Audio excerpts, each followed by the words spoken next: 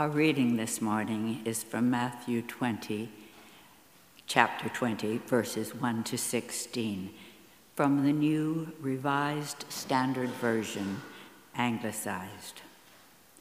And it's entitled, The Laborers in the Vineyard.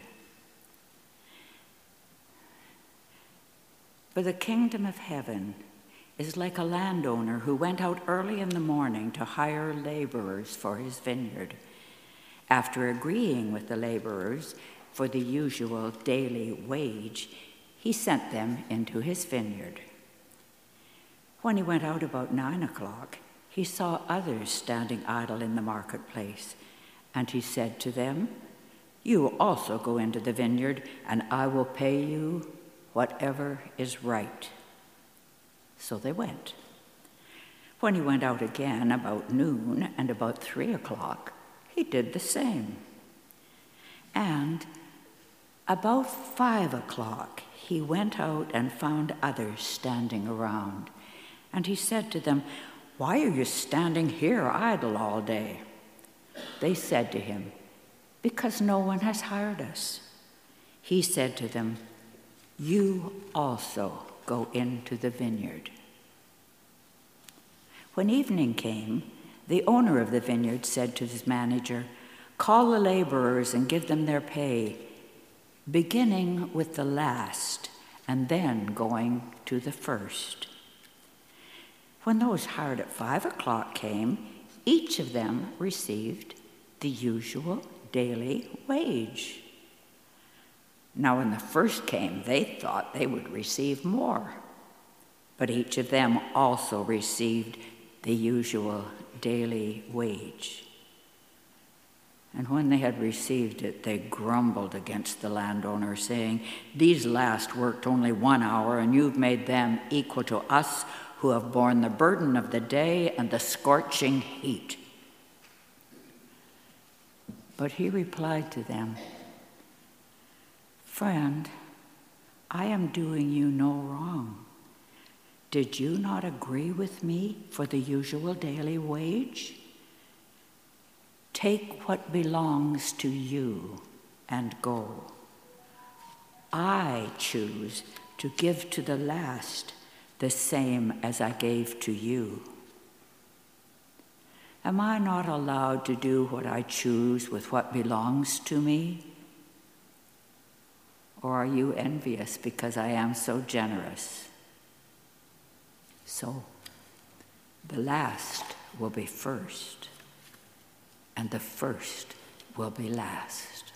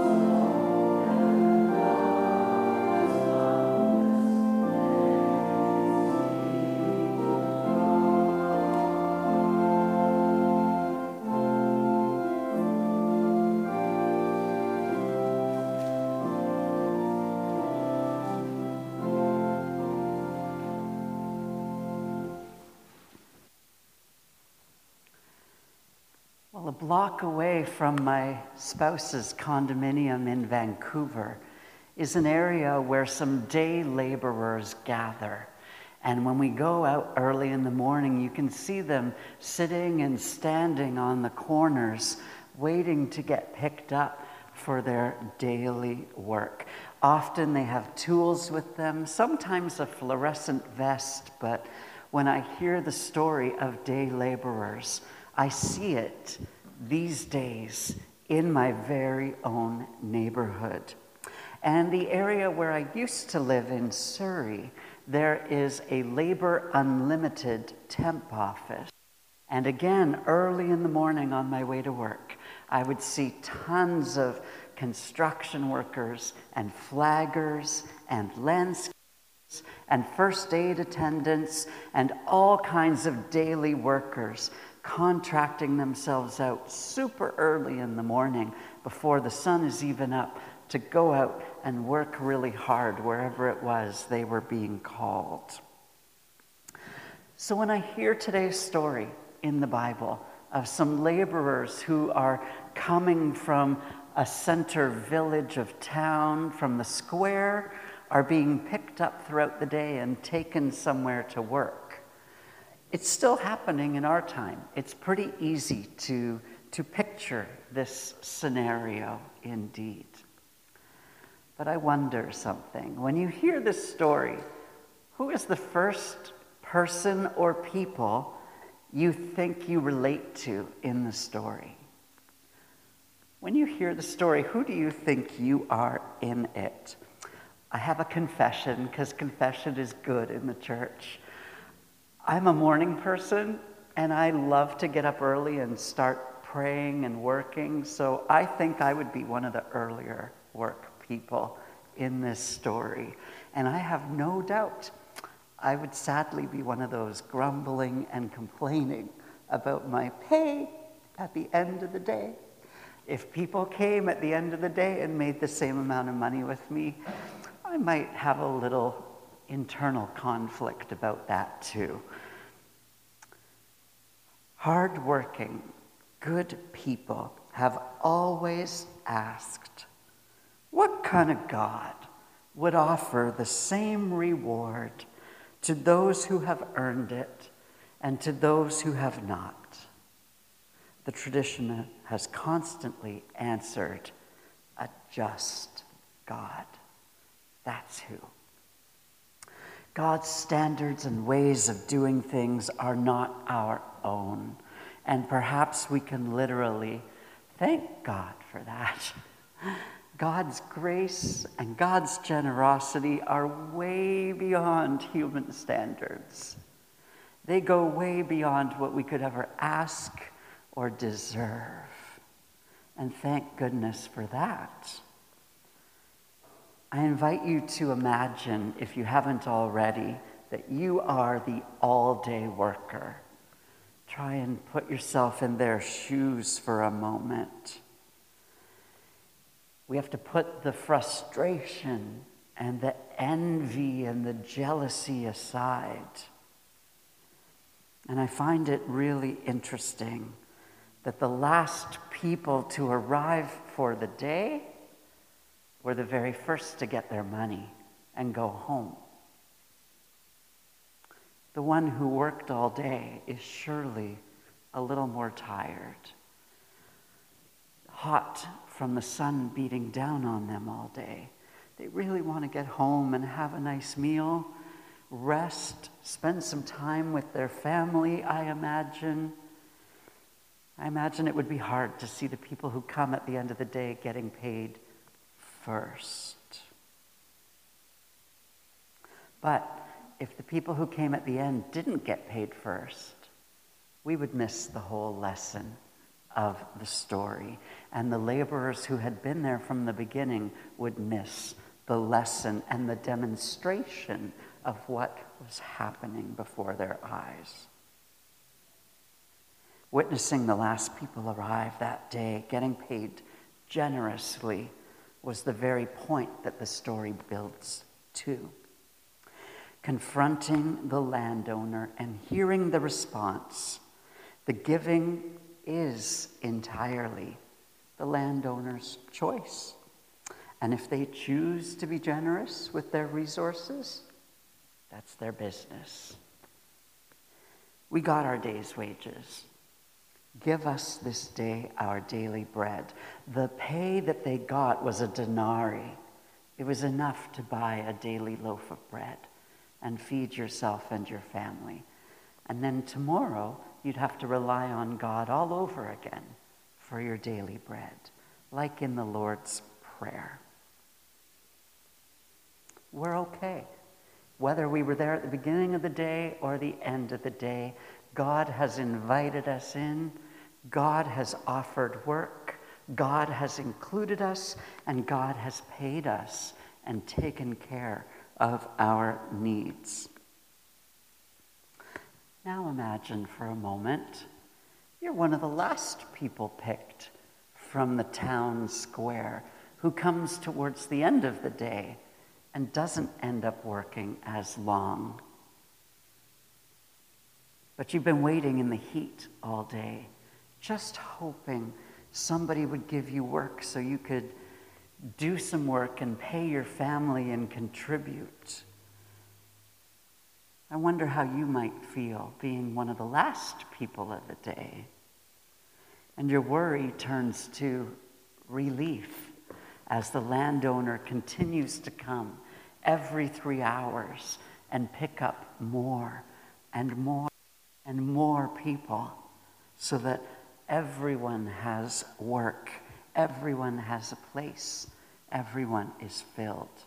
And imagine your surprise at the end of the day when you're paid first and you're paid generously. You're paid the equivalent of an entire day's work. What a huge gift. What an unexpected blessing that would be. You might even imagine to you it was a miracle to be paid that much for a lesser amount of time. Thanks to the landowner, everyone is called, everyone is welcome and offered work and rewarded. Is it fair? Not by our standards, no, but we're not the judge, thank goodness. And we're not God, thank goodness. We're the recipients of the amazing grace and the generosity and the gifts of a loving, boundless God who wants us to be God's people and wants us to love in return and will provide our daily bread indeed.